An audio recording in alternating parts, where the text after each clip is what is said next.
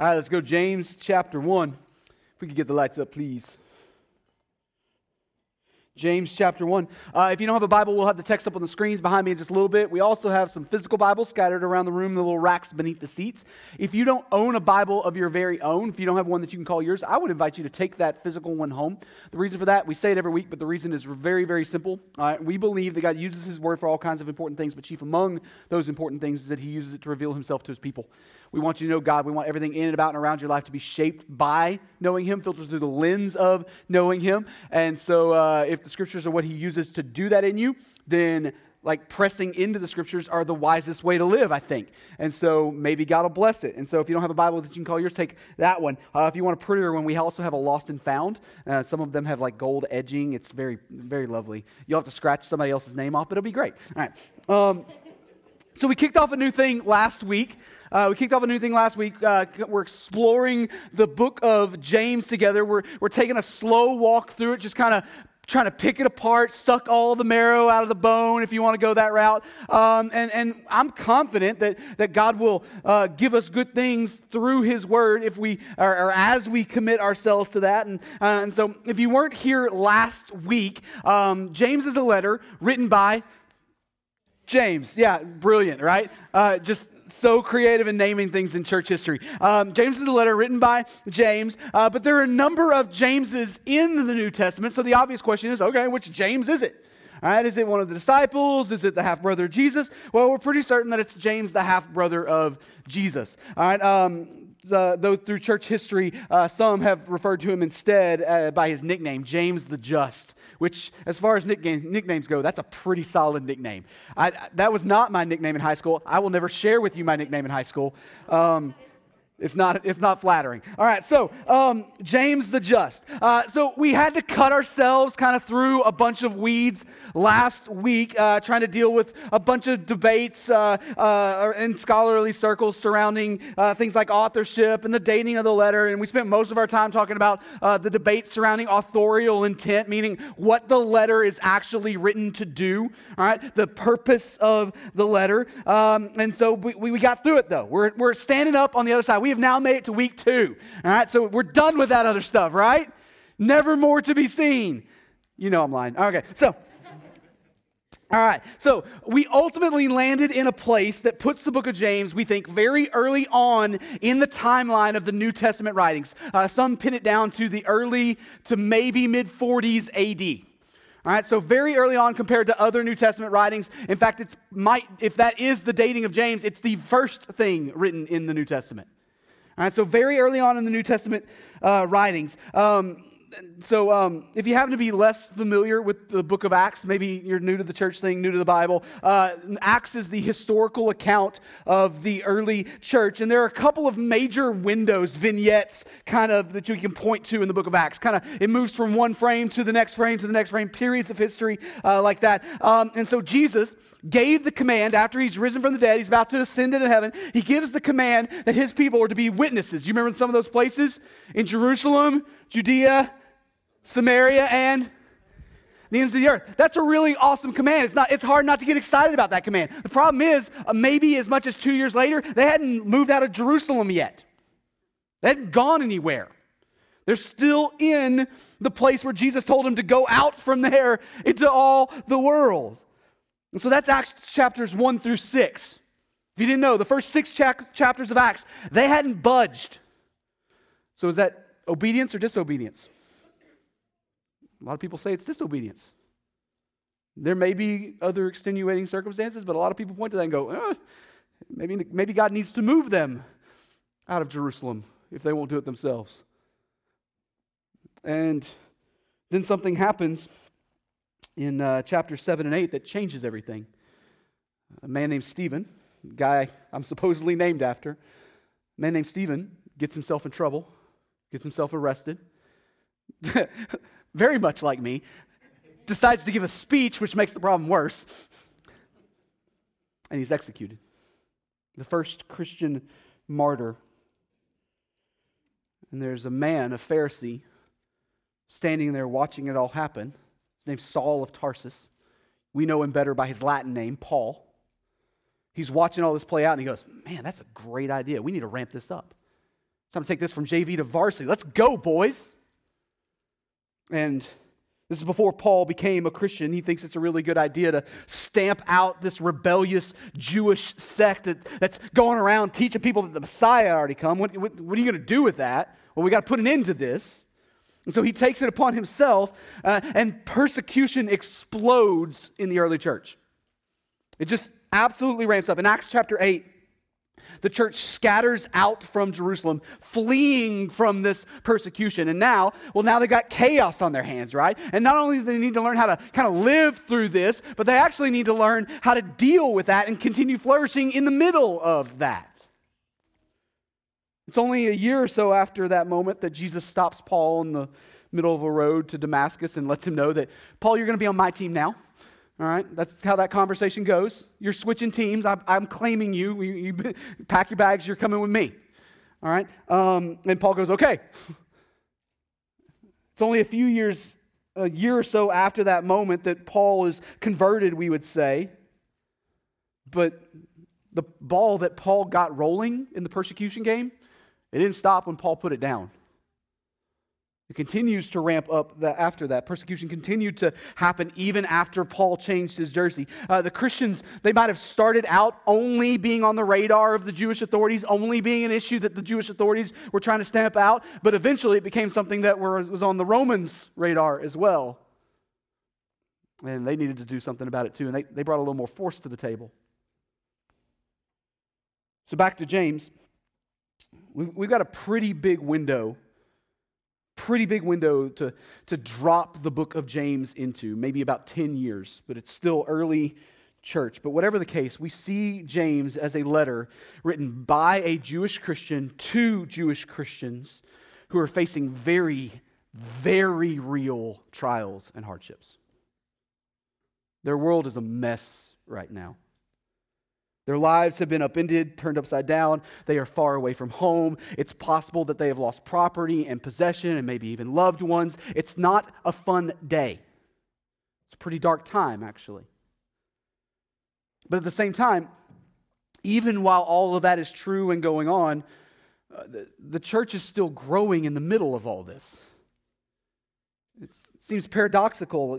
They've been scattered, but they have not been undone. In fact, they actually seem to be flourishing under this pressure. Maybe there was something to that God needed to scatter them idea. And because they have been scattered but not undone, because things are continuing to move forward, because things are still growing and progressing in spite of the trials and hardship, that means that the leaders who are responsible for this church, not only are they responsible for assessing public professions of faith, which is what church leaders in every age have to deal with and are responsible for, but they're also responsible for helping everyone, as they are scattering, continue to kind of grow spiritually. Even as the church is spreading out from the hub, from the center in Jerusalem, they're still responsible for making everybody, as they're going away, making sure they're still growing. They've got more work to do than they ever have. Because here's an unfortunate reality about trials and hardships that's in the world. I don't know if you've noticed this and figured this out for yourself. Trials and hardships, they usually take the spiritualized camouflage that some people try to hide behind and they rip it off. You ever notice that? They pull it back and reveal what people do and don't actually believe. Nothing, and I'm pretty convinced about this. Absolutely nothing in this world clarifies what someone is actually putting their trust in, like the brokenness of this world ripping every other trust away. When you lose all the other things you cling to, you learn really quick what you value the most, what you cling to the hardest. So not only does the early church face hardships, but because of this reality, they're also facing pretty sizable internal struggles as well. And these struggles, they lead them into sin, it leads them into doubt, it leads them, some of them, into walking away from the body of Christ. But man, James loves them dearly. He wants all kinds of good for them. So he writes them this letter, a letter addressed broadly to the scattering of saints scattered about as they're spreading out. He wants to kind of cast the net as wide as he can. And James writes this letter to address some problems that he is seeing, namely that there is a measurable difference between saying you believe something and living like you believe something.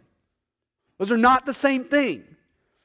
They sometimes occupy the same space in a Venn diagram, but they're not the same thing.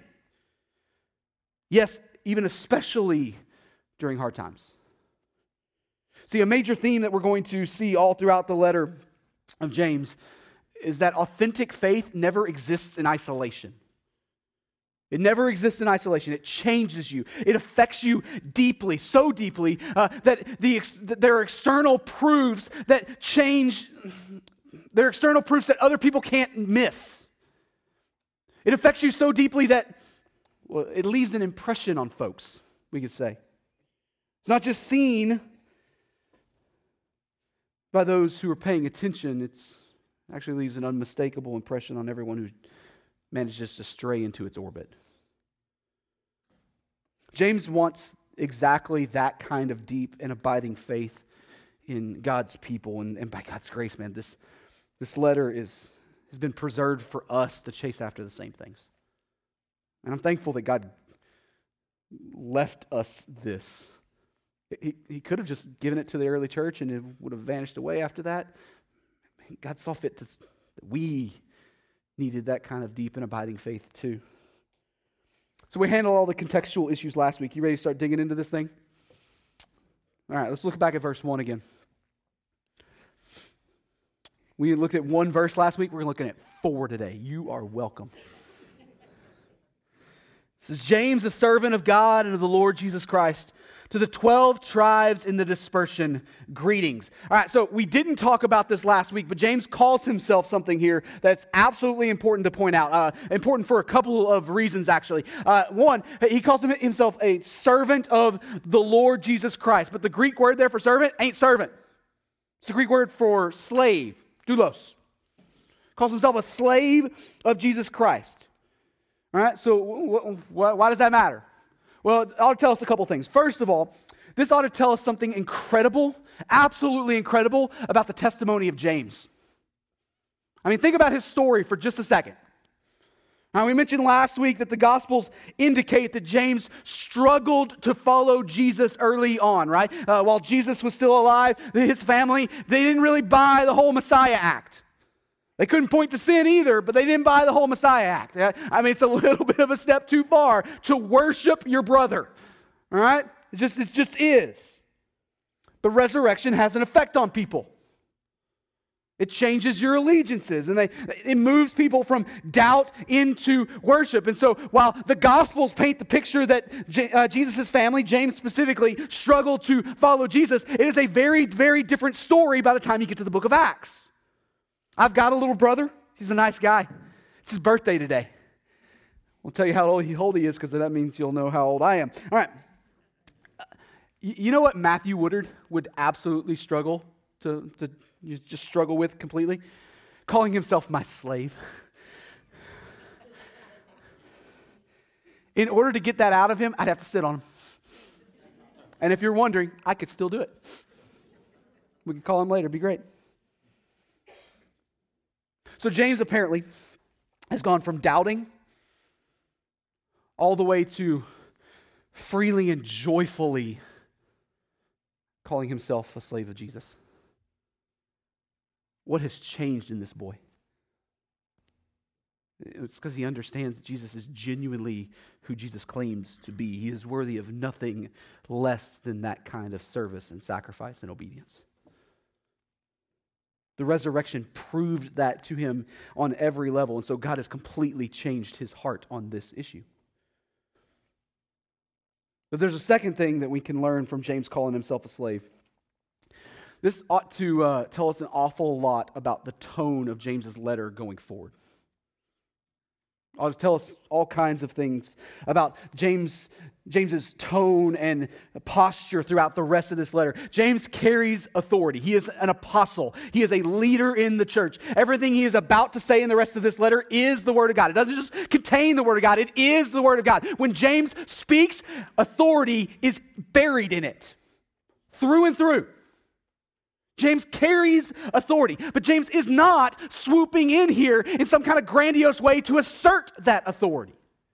He's not flexing authority here. He carries authority, but he lives under a greater authority. Authority that has been vested to him. And so he leverages his lesser authority for the good of others. Listen, maybe you come out of a church background where the quote-unquote leader was the kind of guy who needed to constantly throw their weight around, right? Nobody's ever seen that here, right? Flex their authority all the time so that people listen and things get done. Strike a little holy fear into the flock so that they'll do what you need them to do. That's never happened in the history of the church. But that's not James. That's not James. All throughout the scriptures, the apostles and the other identified church leaders that walk all the way down the list if you want to, they all make a steady habit of emptying themselves for the sake of others. That is the repeated practice. Just like Jesus, they go out of their way to serve rather than to be served. Now, don't hear what I'm not saying. James is not going to shy away from the heavy stuff in this letter. He's not going to shy away from saying the hard things. The rest of this letter is not filled with a bunch of debatable, open to dialogue kind of stuff. That's not at all what's going on. No, James is unapologetically declaring the word of the Lord on these issues. And some of what God leads James to write, it has some teeth to it. And those are sharp teeth. But James's heart in this moment is directed towards the good of his audience, not anything that he might gain for himself. And so he calls himself a servant, a slave of God and of the Lord Jesus Christ. And every single church leader following after James ought to carry the exact same kind of posture, period. There's no room for another model. Authority? Yes, absolutely. And sometimes authority needs to bear teeth. It's true. But biblical authority, right biblical authority, always is leveraged in a self-emptying service of others. Authority wielded in any other fashion just does not have biblical warrant. And so lock in James's tone here. We're going to spend a long time in this letter, all right? I don't want to come back to it every week. Lock in James's tone here. Stick around long enough as we walk through this letter. I promise you, you will eventually see some of James's teeth. It's coming. But it's not because James is seeking to harm. Not at all. It's because he's seeking to serve you and I. There's a difference there. You ready to look at verse 2? It says this: "Count it all joy, my brothers, when you meet trials of various kinds, for you know that the testing of your faith produces steadfastness." Verse 4, "And let steadfastness have its full effect, that you may be perfect and complete, lacking in nothing." All right, so one little paragraph, 2 sentences in 3 verses. Awesome. Okay, what do we do that? Well, it has a bunch of words in it that we have to be very, very careful to define the way the Bible defines them, or else we're going to make a mess of this text real quick. All right, just laying all the cards on the table there. James wants to talk about meeting trials or facing trials, if you got a different translation on your lap this morning. So what in the world is he talking about? What's a trial to James? Well, James is being written when we think it's being written. It's very obvious what he means. Persecution. He's talking about persecution. I mentioned Saul's persecution a few moments ago. Let me show you real quick how the book of Acts kind of describes it. So hold your finger in James, flip over to the book of Acts real quick. We're going to come back to James. Acts chapter 8. Show you just real briefly how the historical account of the early church frames what we think is going on here.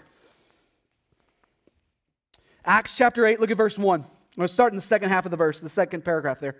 It says, "And there arose on that day a great persecution against the church in Jerusalem, and they were all scattered throughout the regions of Judea and Samaria, except the apostles." Verse 2, "Devout men buried Stephen," that's that guy that just gave a speech and got killed for it. "Devout men buried Stephen and made great lamentation over him. But Saul was ravaging the church and entering house after house. He dragged off men and women and committed them to prison." That sounds like a fun day. I mean, I don't know about you, but anybody want to sign up for that one? Anybody here ready to get back to the glory days of the early church? Fast forward in the story, I'm not sure exactly how long it goes on.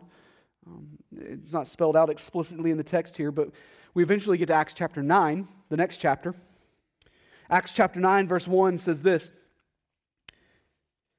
"But Saul, still breathing threats of murder against the disciples of the Lord, went to the high priest and asked him for letters to the synagogues at Damascus, that if he found any belonging to the way, men or women, he might bring them bound to Jerusalem." All right, let's go.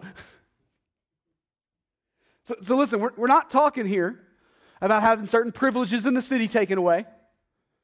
And we're not talking about being run out of town, even though that would be a terrible thing. We're not even talking about being merely thrown in jail for their faith. I think all those things could rightly and fairly be defined as persecution. I think it's there. It's in the text. But Acts 9 tells us that murder was on the table. So apparently we're talking about something at a higher level here. Right? We're talking about persecution on a level that, quite frankly, is foreign to every single one of us in this room. We have no idea. I said a moment ago that what started with Paul was quickly picked up by others. By the Jewish authorities, and then after that by the Roman authorities themselves. And so no matter where in that big 10-year window that we want to drop James in, the writing of James, what we can safely assume is that persecution, quote unquote, is a very, very, very, very, very, very real thing for his audience. I don't think I added enough varies there. No one on the receiving end of this letter struggles to define the term. They've lived it. They are either currently living in it or they have just recently stopped living in it and can reasonably expect for it to ramp up again soon. They know what it is. They've seen it with their own eyes, and it'll probably be Thursday. But James uses a specific Greek word here for trials. He uses the word peirasmos, which is a funny sounding word. In some translations, in English translations of the Bible, it's rendered as the word temptation. It's exactly how the King James Version handles it. And while I'm not an anti-King James guy, it's not my personality at all, I don't think that the KJV is actually helpful here. I think it's struggles here. Not because the translation is bad. Temptation is actually a word that can and oftentimes ought to be used to translate the word peirasmos. I don't think it works though, because our culture doesn't use the word temptation the way it used to 400 years ago. We have changed how we define the word, and so it doesn't fit anymore. Normally, when we think of the word temptation, we think of some kind of temptation to sin, like some invitation to draw us into a questionable thing. We think of some kind of enticement from some wicked party, or maybe even our sinful own hearts to induce us, pull us, draw us toward some moral failure of some kind. We would call it sin, right? That's normally what's locked into our head, kind of built into our all understood definition of temptation. An inducement towards moral failure, a wicked one even. But peirasmos has nothing to do with morality. That's not what the word means. It has nothing to do with sin. Peirasmos is all about examining something for a defect. Examining something for a defect, like putting something under a stress test to see how it will do under pressure. Putting pressure on it and looking carefully to see if it fails. And so if by temptation we mean precisely, strictly mean an enticement towards failure, then yeah, that vocabulary works real well. But that's not what we all think. When we hear the word temptation, we hear something different. It's always loaded with extra layers that James does not mean. And so speaking of persecution, James uses a word that his audience would have had just immediately heard and put in the category of intentionally checking to see if something is valid.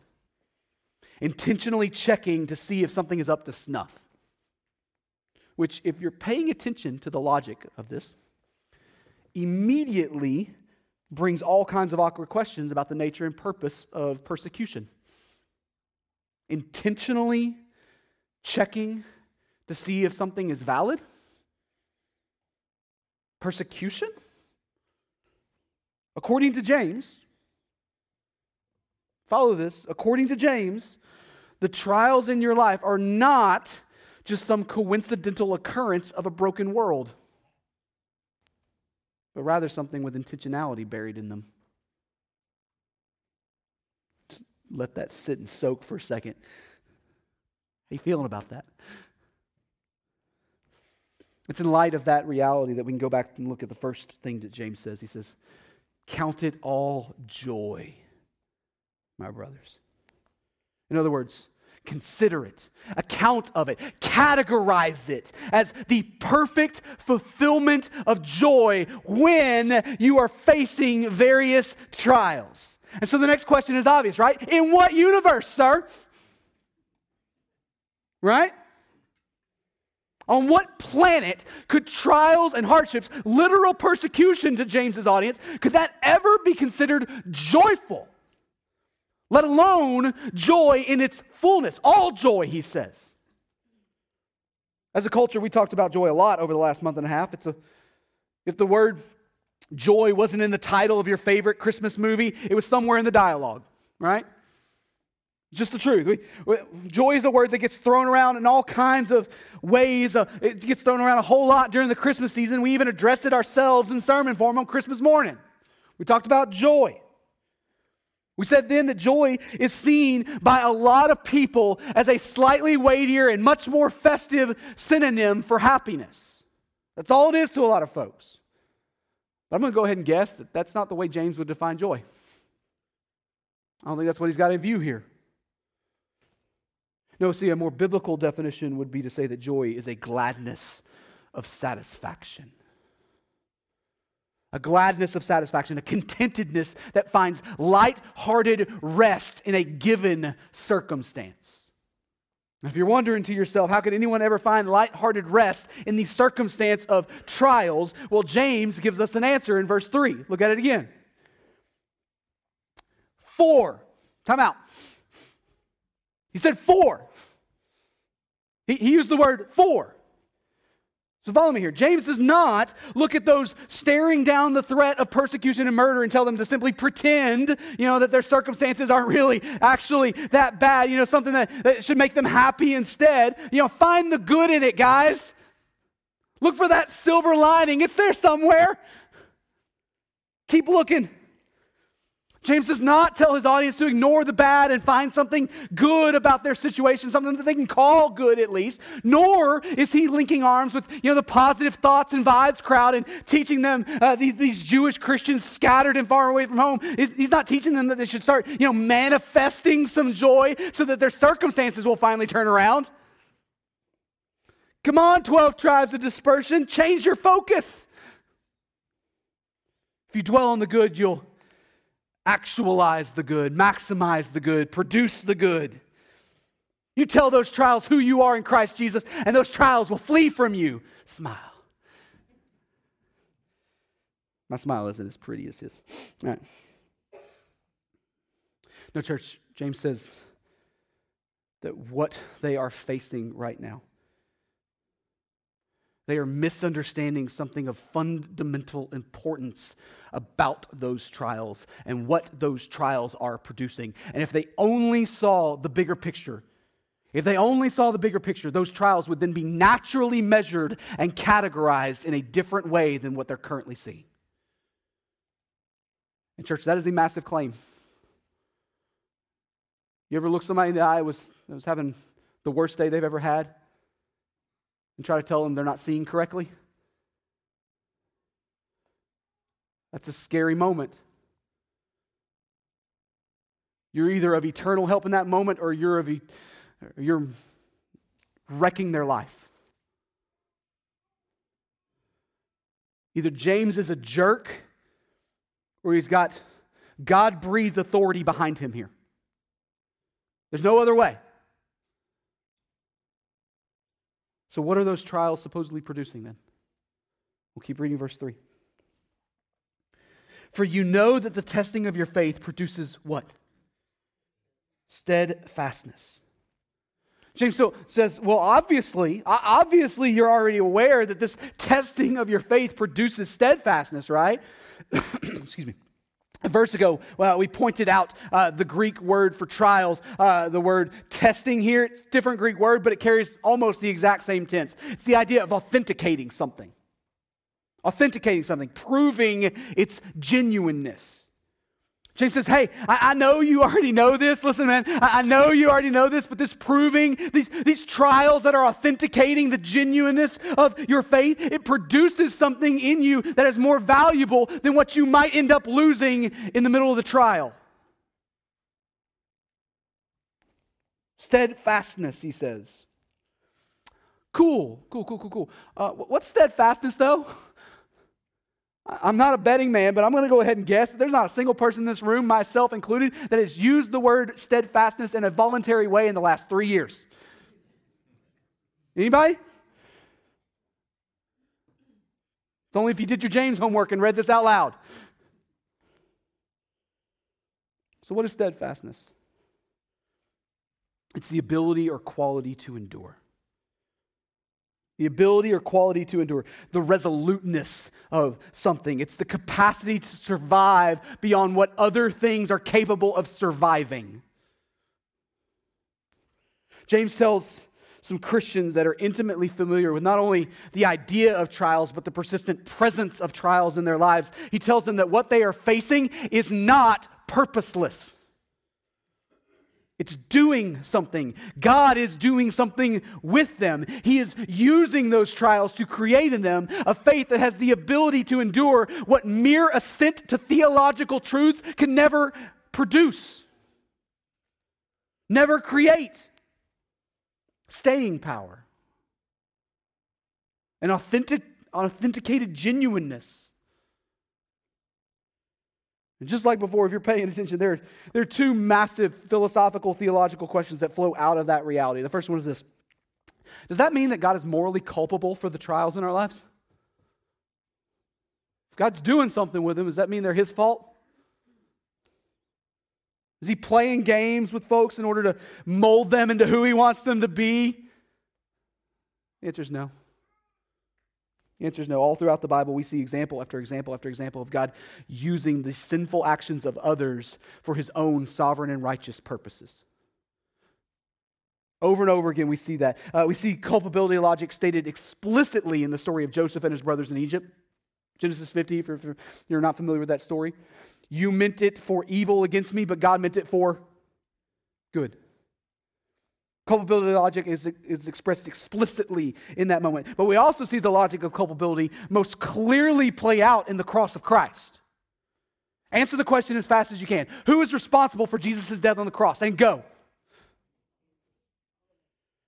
The Jewish religious authorities sinned against him in demanding his execution. Judas sinned in betraying him to those authorities. The disciples sinned in deserting him to face arrest and execution alone. Herod sinned when he mocked Jesus and claiming to be king. The mob sinned against him when they lustfully shouted, "Crucify him." Pilate sinned when he gave the order. The Roman soldiers sinned when they carried out an execution on an innocent man. In addition to all that, the Bible is crystal clear that it's my sin and yours that is responsible, that made his death necessary in the first place. And even though every single one of those other 7 things are 100% true, dozens and dozens and dozens of texts from Genesis all the way to Revelation make it explicitly clear in the Bible that it was the Lord's will to crush him. Who's responsible? If by chance you still have the book of Acts at the ready, head back there real quick. Acts chapter 4. Acts chapter 4, look at verse 27. The believers are praying for boldness after Peter and John had been arrested and then questioned by the Jewish authorities and then released again. They gather everybody together to pray. Acts 4:27 tells us what they prayed for. It says this: "For truly in the city there were gathered together against your holy servant Jesus, whom you anointed, both Herod and Pontius Pilate, along with the Gentiles and the people of Israel." Look at verse 28. "To do whatever your hand and your plan had predestined to take place." I'll say it again. God used the sinful actions of others to bring about his own sovereign and righteous purposes. The answer is both. But no, God is not morally culpable. But there's a second massive philosophical, theological question to flow out of God's sovereign hand over our trials. What should we do when we find ourselves in the middle of one? What do we do next? If you find yourself in the middle of that day where just things are falling apart around you and you make this discovery that, oh man, yeah, that's what's going on here. What do we do? Wherever it happens to fall in the range of that bad day, all the way to full-grown persecution, if God is using that trial to produce in you good and valuable things, how do we respond when we're staring down the barrel of a trial? Can we run in the other direction? Is that allowed? Are we allowed to fight back a little bit? Or are we supposed to just lean into trials and maybe even persecution too, because we'd rather have those good things than that the trial could supposedly bring? What are we supposed to do? Well, the answer to that question is much, much more complicated than just yes or no. Much more complicated than yes or no. If you're not familiar with the field of Christian ethics, trying to think through massive answers to massive questions, Christian ethics is never less than pointing at a single verse of the Bible and doing that, but it's almost always a lot more than pointing at a single verse in the Bible and doing that thing. There's more nuance there. Jesus' teaching on the subject is incredibly nuanced in Matthew 10. We're not going to turn there this morning, but if you want to, it's about verse 23, I think it starts. All right, he tells his followers, no, it's verse 18 or so. He tells his followers to expect that they will be persecuted. Like, expect that. Why? Because he's actively sending them into the dangerous place among the dangerous people, sheep in the midst of wolves. Like, he tells his boys, listen, it's coming. It's coming. Don't be surprised when they drag you before courts and flog you. It's coming. But then only a few sentences after that, Jesus says that if they persecute you in one town, flee to the next. Meaning, if you got the opportunity to leave, then leave. Move on to the next place and try your luck there. The Apostle Paul seems to have also lived out this teaching all throughout the back half of the book of Acts, if you've ever read that before. There are some places that Paul endured incredible suffering for the cause of the gospel. He refused to budge, and he kept preaching the gospel even as he was being attacked. There are also other places where Paul quietly slipped out of town in the middle of the night. There's also, one of my favorite things about Paul, there are also times when he bowed up at his opponents, tried to stare them down, and all his really smart, cooler-headed friends dragged him out of there. I love that about Paul. See, rather than saying that Christians ought to flee trials or face them down, both Jesus and Paul seem to redirect our outlook on the trials in our lives towards what they can be leveraged for something that we find more valuable. It's not that the trial is not a big deal. And maybe the call is to go. Is there something you want more that you can get out of this? And that's precisely what James does here in verse 4. Look at it again. He says, "And let steadfastness have its full effect, that you may be perfect and complete, lacking in nothing." Church, sometimes there is an argument for leaning in to the hard moment. Not all the time, but sometimes there's an argument for leaning into the hard moment. Not because we're gluttons for punishment, not because we have some form of spiritual masochism, but because that we trust that our God is good and that He will carry us through to the other side of that trial. But also that He's doing something in us, and we can also trust that we will actually come out better on the other side of that trial. Not just survive, maybe even thrive. It ends up being a willing investment in eternal promises.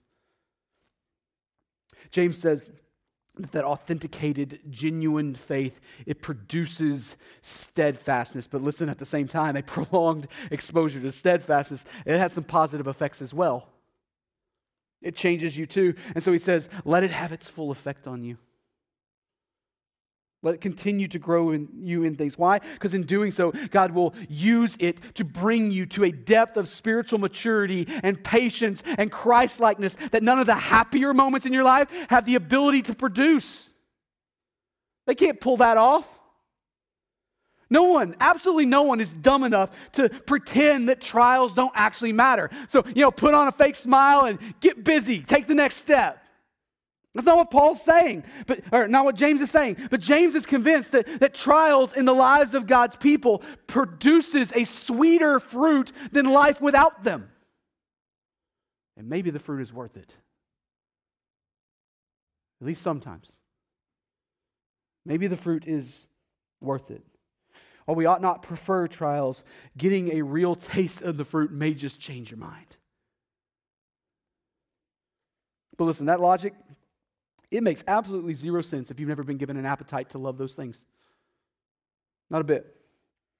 If you don't have an appetite for those eternal things, this sounds like absolute hogwash to you. I get that. And so if you're here this morning and you're not a follower of Jesus yet, listen, I'd love to help you change that.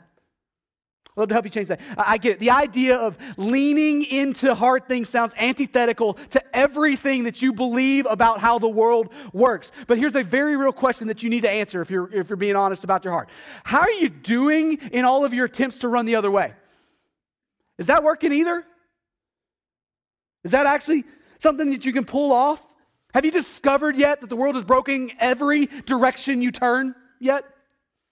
No matter which way you try to run, no matter how much money you throw at it, or effort you throw at it, or creativity you throw at it, or distractions you throw at it, you cannot avoid the problems forever. Have you figured that out about the world yet? The Bible teaches that the brokenness of this world, it has a cause. Our sin.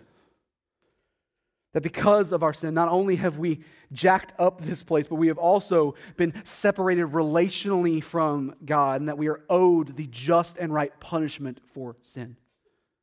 But don't mishear me. The Bible does not, I repeat, it does not teach that trials and hardships in this world are that punishment for sin. Not even a little bit. That's paganism. That's the opposite worldview. No, it teaches that trials are graces of God meant to cause us to long for Him and cling to Him instead of anything else that we might hope to save us. To cause us to long for Him to come to our rescue. Listen, if you've reached the point where you feel and understand that longing, you can actually taste it. Well, listen, I've got good news for you because God is already working on a fix for it. He's halfway through His plan, actually. God sent His Son, Jesus. He put on flesh and dwelt among us. He lived a sinless life that neither you nor I are capable of living. He died on a cross as an innocent substitute to make sufficient payment for your sin, full and final payment for your sin. And He was raised again from the dead as a vindication of His own perfect righteousness. And now as the King who conquered sin and death, He calls on you to respond to Him in repentance and in faith, to turn away from your sin and to turn to Him as Savior and Lord. Listen, the cosmic fix to the brokenness of our hearts and the sin brokenness of this world, it begins with God reconciling us to Himself. And it will one day be fully completed when Jesus steps back onto the scene for the second time and makes all things new. So if you're here this morning and you would like to take that step of placing your trust, placing your faith in the one who has a cosmic fix, man, I'd love to be helpful to you. I'd love to introduce you to Jesus this morning. In a second, I'm going to pray and we're going to sing another song. Let's talk if you want to talk. I'll be down front. But what if you're here this morning and you're already a follower of Jesus? How can we respond? Same way we always respond to God's word, by repenting of sin and by leaning into to what God reveals about Himself in the text. And this week, I think our response probably needs to take the shape of critically assessing our knee-jerk first turn whenever trials and hardships arise in our life. What's the thing you run to? Is it the thing that's going to produce the sweetest fruit? Or is it another distraction? What do we immediately run to whenever that hard or scary thing happens? It might reveal which fruit we have a greater appetite for. Maybe our response this week can be to ask God to continue giving us a taste for something sweeter, something infinitely better and eternal.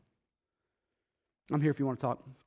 Maybe you're here this morning and you need to respond in some other kind of way by formally joining our church family, or maybe by finally being obedient to Jesus in baptism, or maybe it's time to publicly say yes to some call He's placed on your life to take the gospel far away from here. I don't know, but I want to be helpful to you. I'm going to pray, we're going to sing. Let's all respond together to God's word. Father, you're good to us. Thank you for the scriptures. Thank you for the book of James. Thank you for hard words this morning. My knee-jerk reaction is usually to try to fix my own problems or explain them away or blame someone other than myself a lot of times. But whatever their source, help me to see that you are sovereign over them. And that by leaning into you,